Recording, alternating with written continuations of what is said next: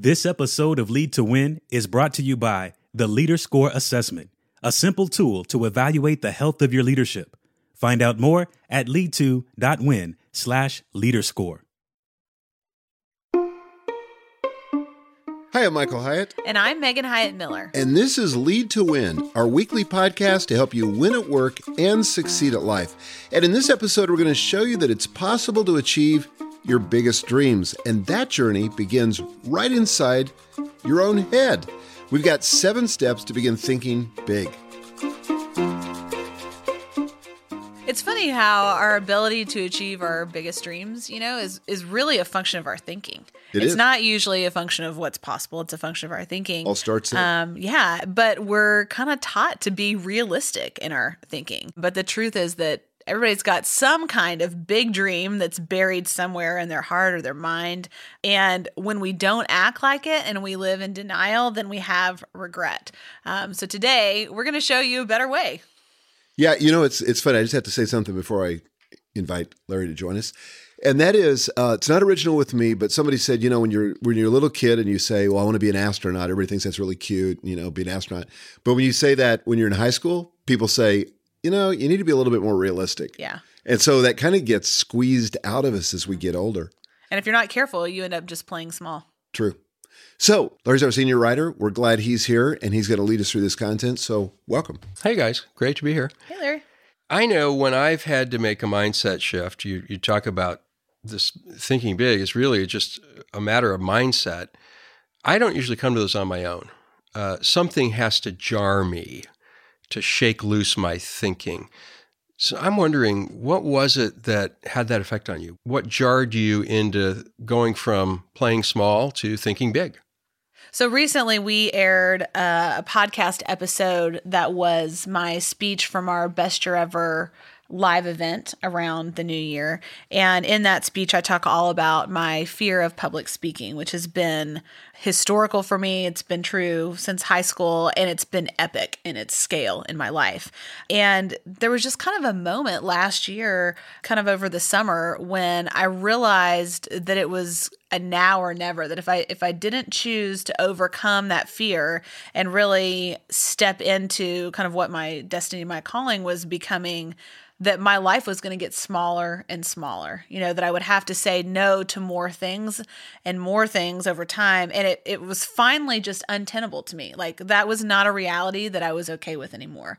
And so I chose to kind of push through the barriers in my own mind and go for something that was really big and scary, because I was just sick of being afraid all the time. That's an amazing bit of self-awareness. Well, it was like 20 years in the making, so it didn't come quick, but it came finally. Right. My dad was very committed to positive thinking. In fact, he only paid me to ever read one book, and it was The Power of Positive Thinking. He paid me to read that when I was in high school. How much? $20. Wow. Which, it's a lot of money back then. Yeah, back then that was a lot of money. And I was highly motivated to read it. And I sort of got addicted to motivational literature. So that kind of opened me up to the possibility that there's more out there than we could experience. I remember going to a Tony Robbins conference. The first time I ever did that, my head kind of exploded. And then when I read a book called The Magic of Thinking Big by David Schwartz, he says to achieve big, you've got to think big. And that was kind of the first time that it came home for me that inside of our thinking is everything we're going to create in the future. And if we think small, we're going to create a small future. If we think big, we can create a bigger future.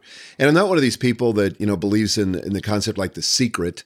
If you just think it, then if you think it often enough, that it'll just happen. Because I think there's a lot of hard work that has to happen. But I do think that it starts with our thinking and that we can learn to think bigger. And that's what we're going to talk about today.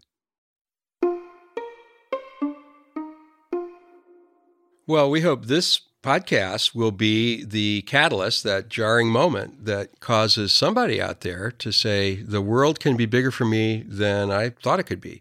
And we've got 7 steps to opening up those possibilities. And step 1 is this: imagine the possibilities.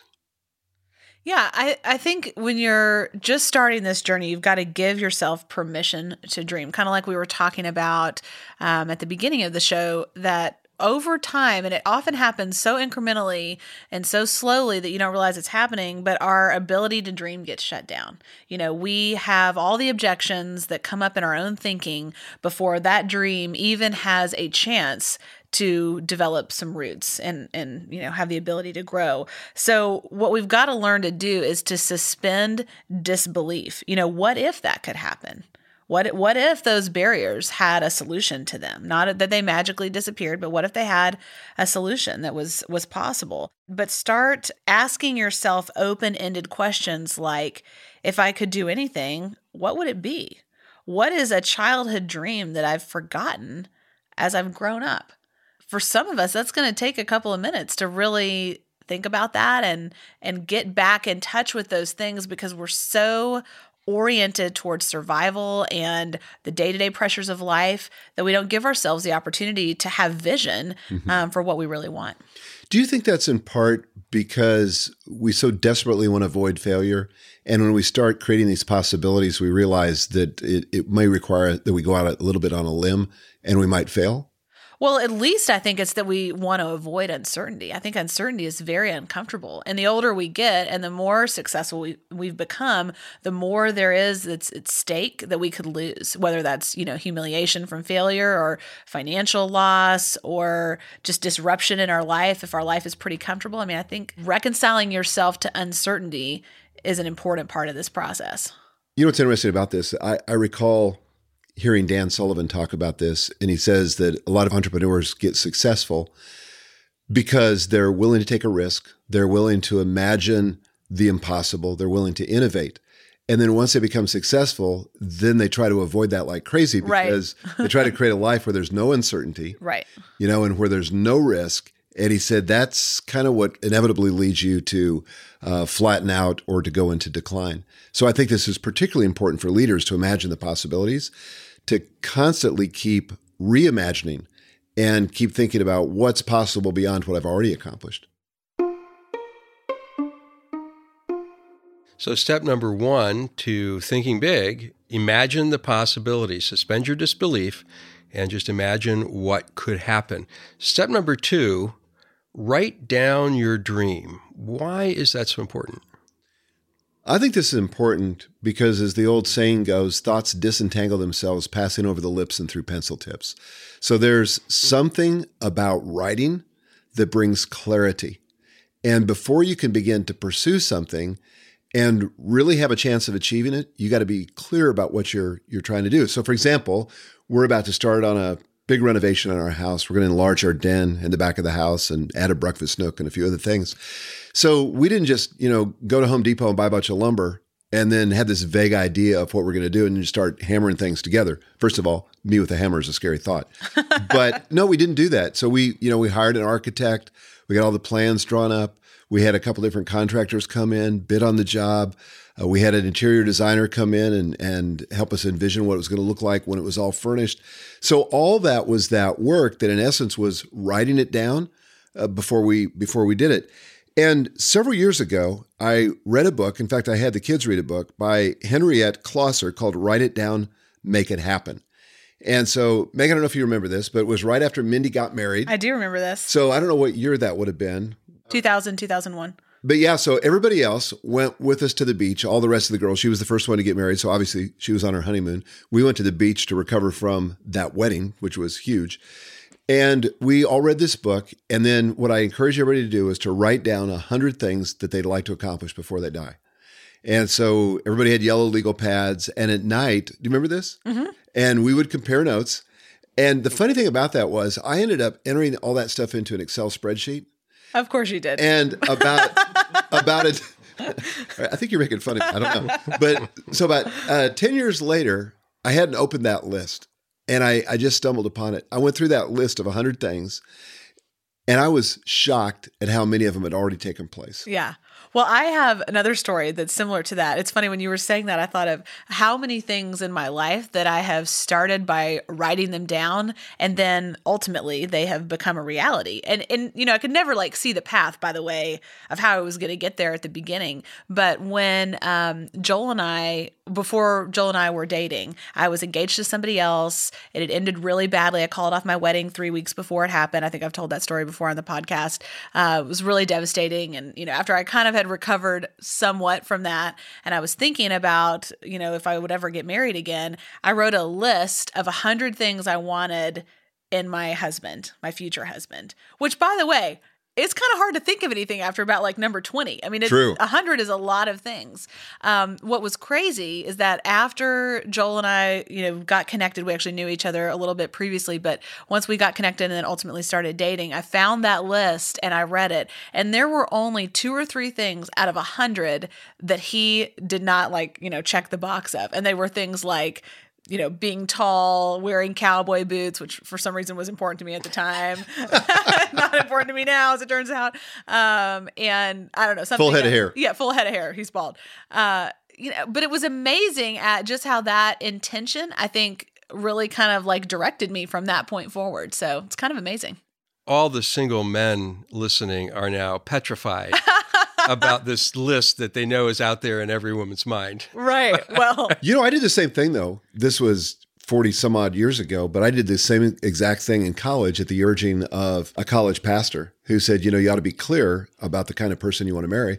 So I made this whole list. I wasn't in a relationship at all, but it certainly helped me recognize Gail when she showed up. Here's the question I want to ask for each of you. When you say write down your dream, is this the same as goal creation? Because we talk a lot about goal creation here. Are these goals? Are dreams and goals the same thing? I would call it pre-goal. yeah, me too. I would call this the stating of an aspiration or a vision. I think one of the problems, and we've tried to do this the last live events that we've done for Best Year Ever, where we try to give people an opportunity to dream without feeling like they've got to have it in a specific format, like the SMARTER framework. Because then you all get all gunked up in the technicality of it and miss just the fun of dreaming again. And so that's like in that first step, imagine the possibilities. That's all about dreaming. And then you can start to get more specific when you talk about writing it down. But at this point, I would not, reduce it to goals. You can do that later. But right now, you just want to get some clarity about what it is you're seeing. So step number 1 to thinking big, imagine the possibilities. Step 2, write down your dream. Step 3 is connect with what's at stake. So this is one that's easy to skip over, but it's going to be the fuel for actually realizing your dream later on. You've got to get really clear on your why. Why does this matter? What is at stake? You don't want to skip this because this is what you're going to draw on when you hit setbacks along the way. And I would say anything important that I've ever accomplished, I had a really clear sense of what was at stake. For example, back to my story of giving the speeches that I did in the last year, for me, it was like I was either going to be in bondage to this fear or I was going to finally be free. And that was pretty compelling to me, live in fear or don't live in fear and have the freedom to do anything that came my way, any opportunity that I had to use my voice, that I was going to feel free to do that, and I started thinking about issues and causes that I care about and how I might be called upon to speak on those things one day. And I would hate to have to say no because I was afraid, what a lame answer that would be to say, no, I can't use my position for good because I just don't want to get up and talk in front of people. So that really propelled me when, in all honesty, I went through 6 weeks for the first speech of brutal mental battling against those old fears. I mean, every single day of those 6 weeks leading up to that first speech were incredibly difficult. And being clear on what was at stake kept me going when I wanted to give up every one of those days. When you say what's at stake, are you talking about positive outcomes or negative things to avoid, or both? Kind of both, I think. I would think of it in terms of what's at stake for myself, positively and negatively, and then what's at stake for other people. If you're talking about a really big dream, it may really impact the people that you care about most. It may also impact people you don't even know yet. And there's something at stake for those people. If you're talking about starting a ministry or a nonprofit or some kind of initiative or a business, I mean, there are people, customers, clients, patients, whoever it is that you're going to serve, who are going to need what you have to bring to the table. And if you don't, they're going to suffer. And if you do, they're going to be empowered in some way that's really meaningful. The important thing about this is that it gives you leverage with yourself. Right.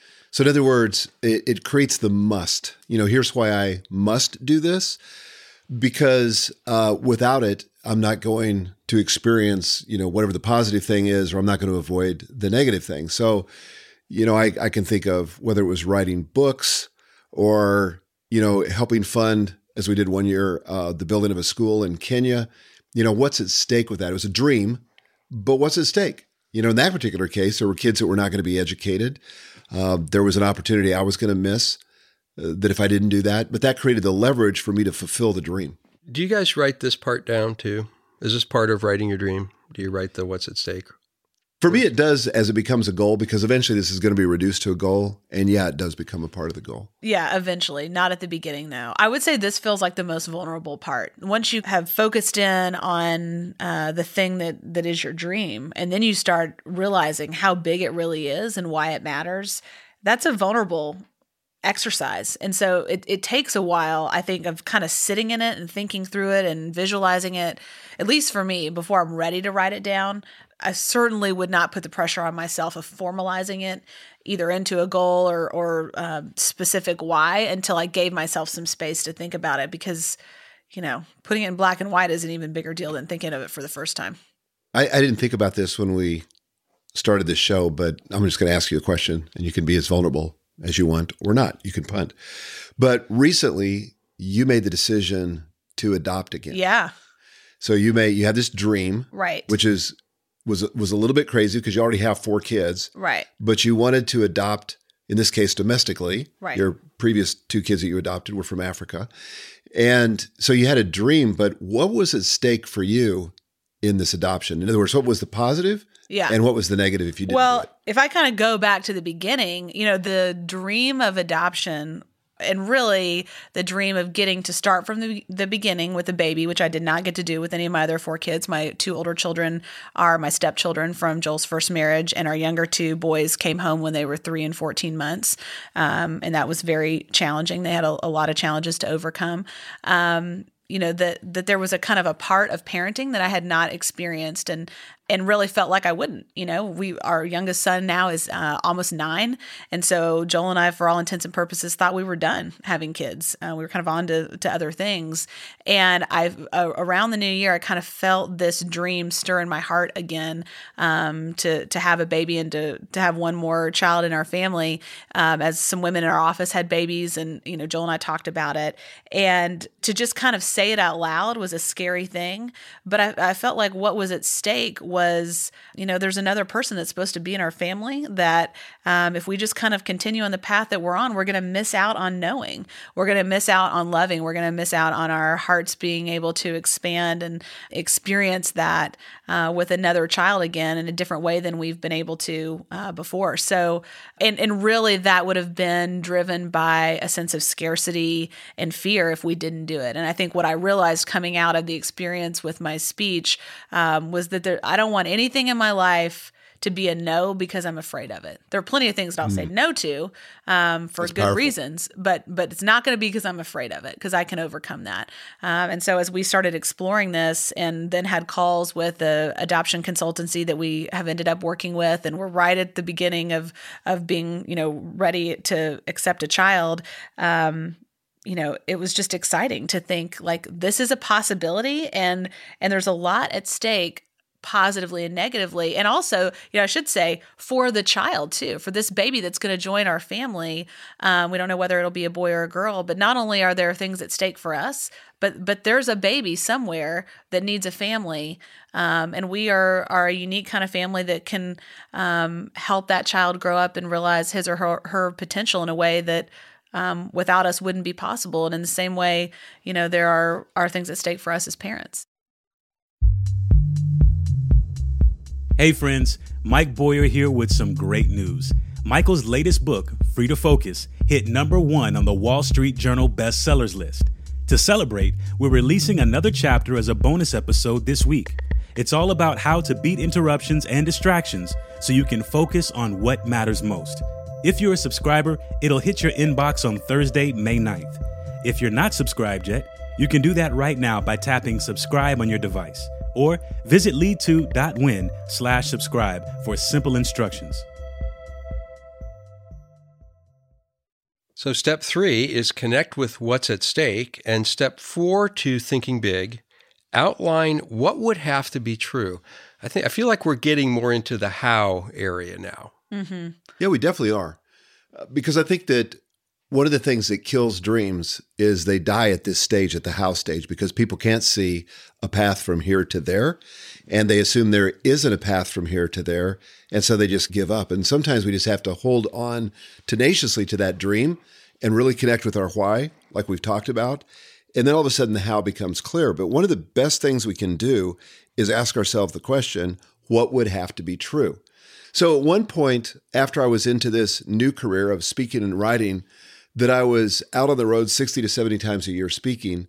And what I thought I wanted to do turned out to be something that I didn't really enjoy that much. I didn't like being away from my home. I didn't like living on the road.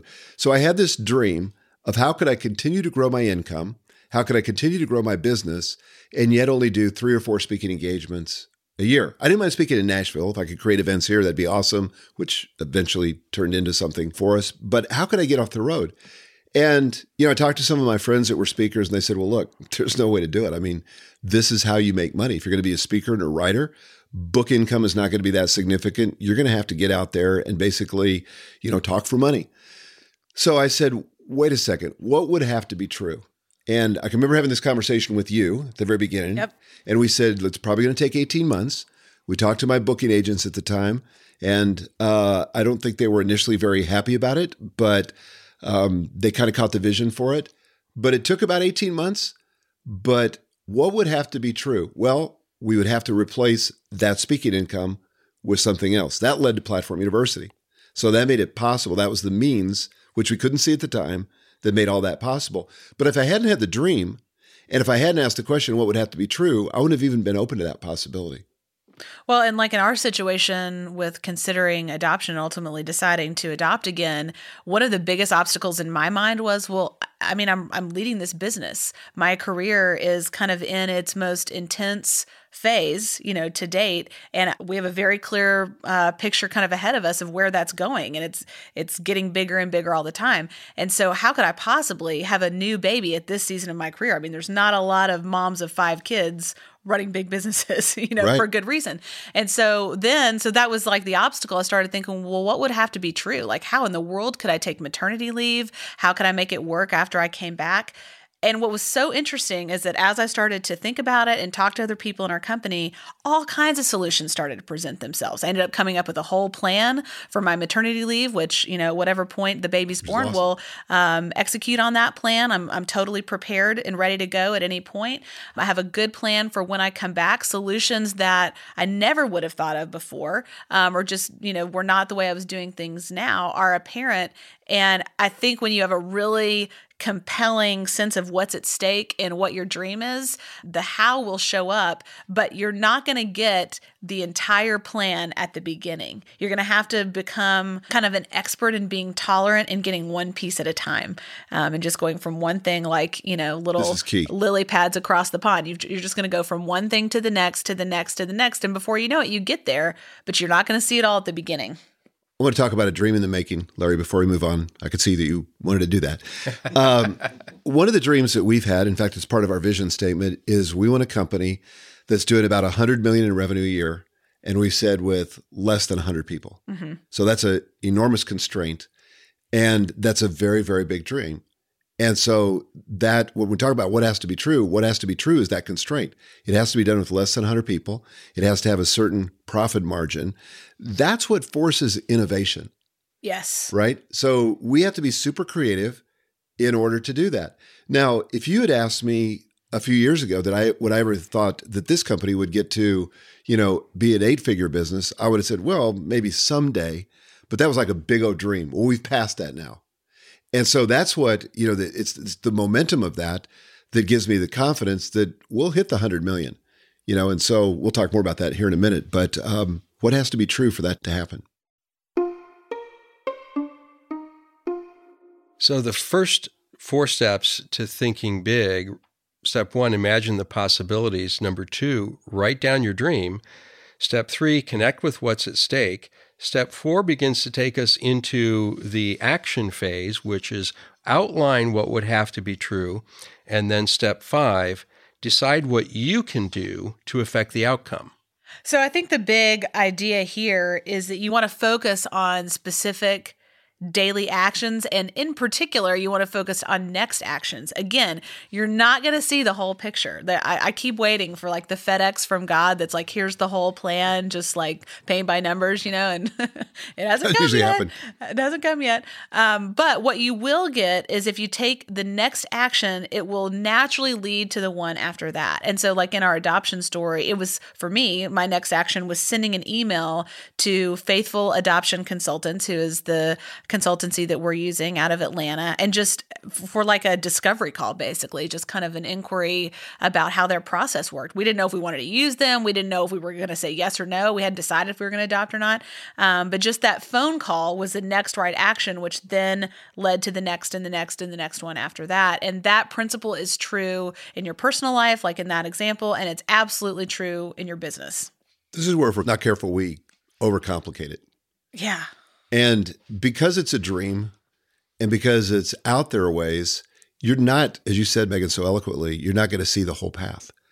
And I've heard the illustration. I love this illustration of, driving through a dark night with your headlights on. You can't see the entire path, and you don't need to. You can see maybe 100 yards in the distance, and that's enough. And the same thing is true here. Mm-hmm. But it is important to take action on those things you do see. That's right.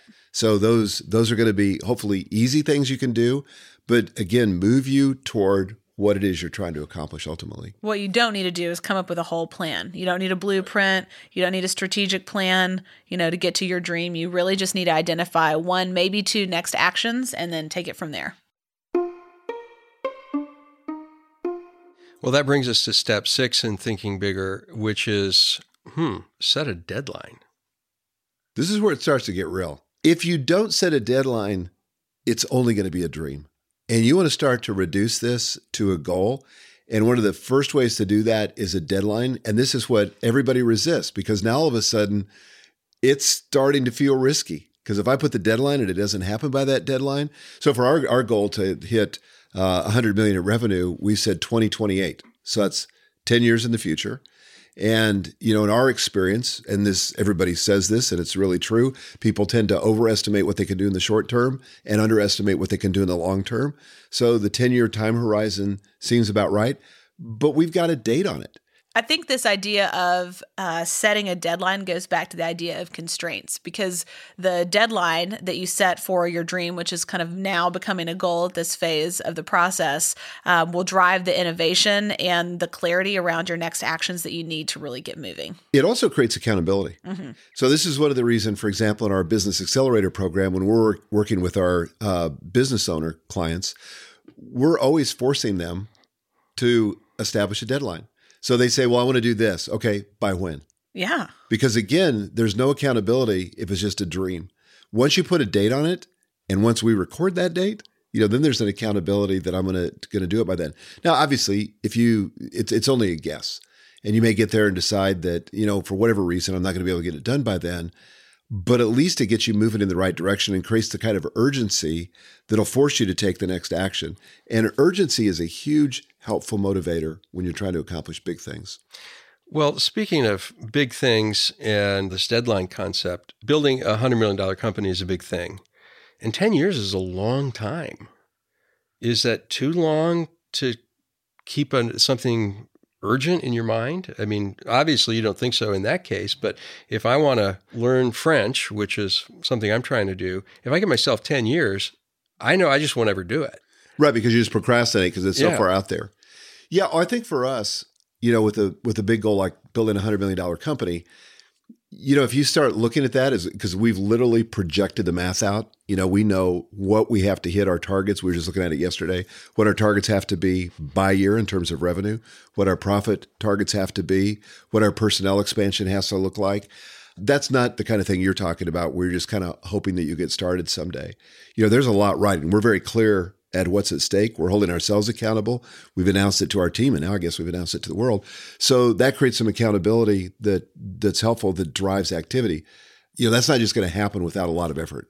I think it's important to say, too, that the scale of the dream dictates the timeline. So we're talking about a dream and really now a goal for our business that's at a huge scale. And so it's going to take, somewhere around 10 years. It could probably be as early as 7, but somewhere between 7 and 10 years to reach that goal. But that's not true for learning French. So I think what you want to do is it's more like 20 years, at least for me. It might be in my case, yeah. I think what you want is a timeline that's big enough to be reasonable-ish, but tight enough to drive action. Well, I'll give you another example, like the client. And again, I don't know if we talked about this in a previous show or not, but I had a lady who's now our one of our clients, who is a nurse practitioner who wanted to take a sabbatical, because when I went in for an appointment, she said that, man, I'd love to be able to do that, but I can't imagine, given my clinical practice, that I could ever do that.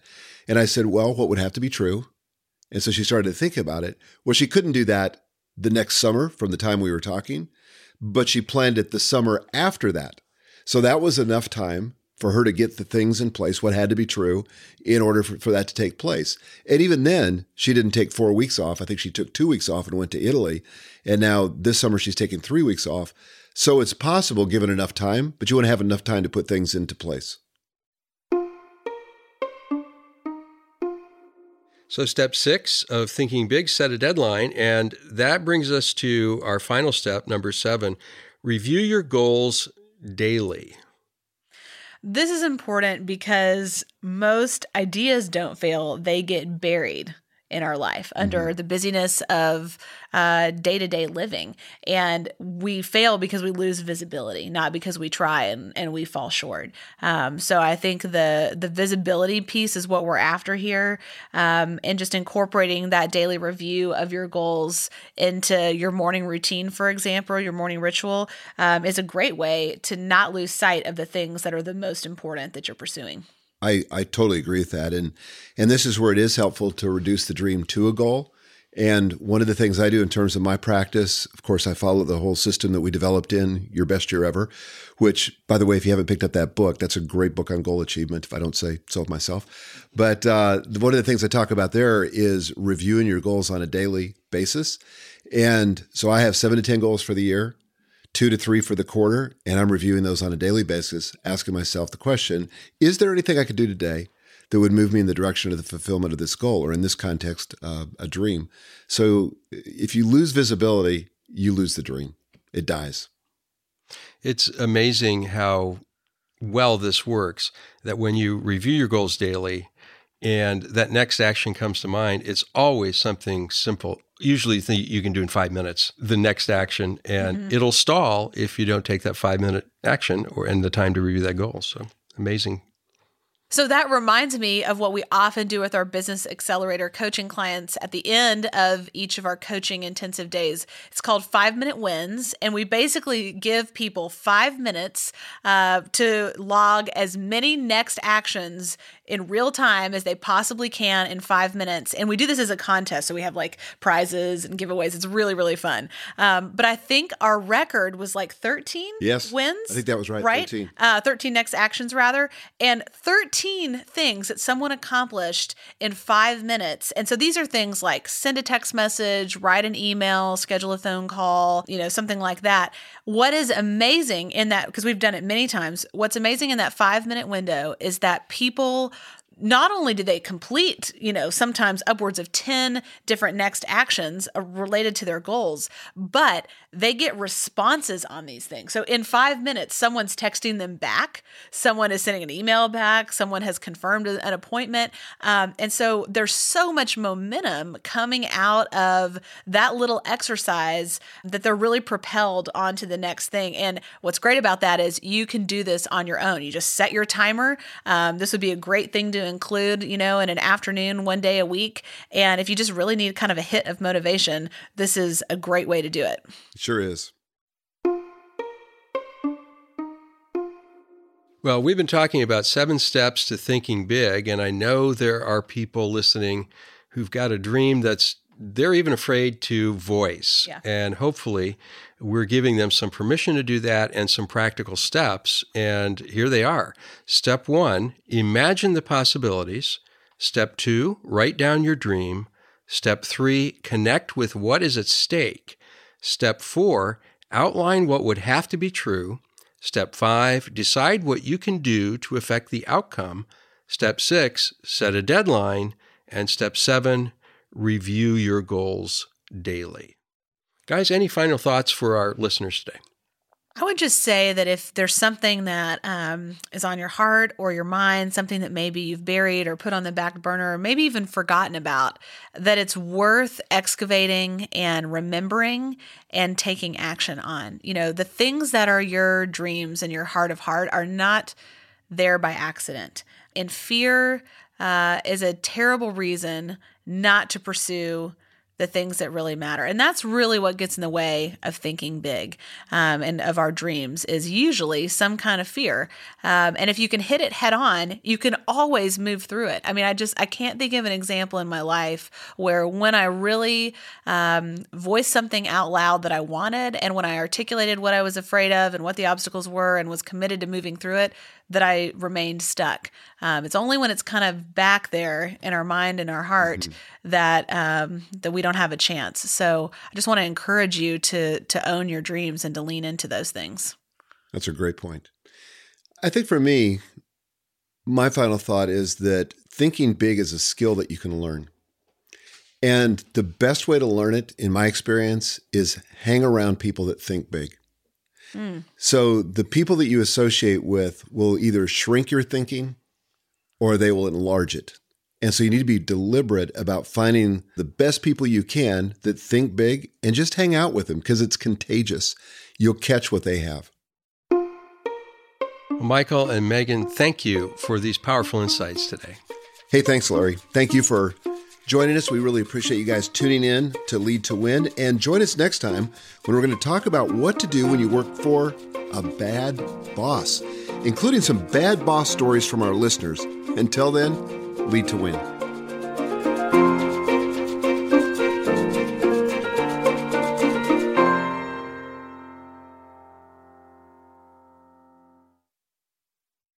This episode of Lead to Win has been brought to you by the LeaderScore Assessment, a simple tool to evaluate the health of your leadership.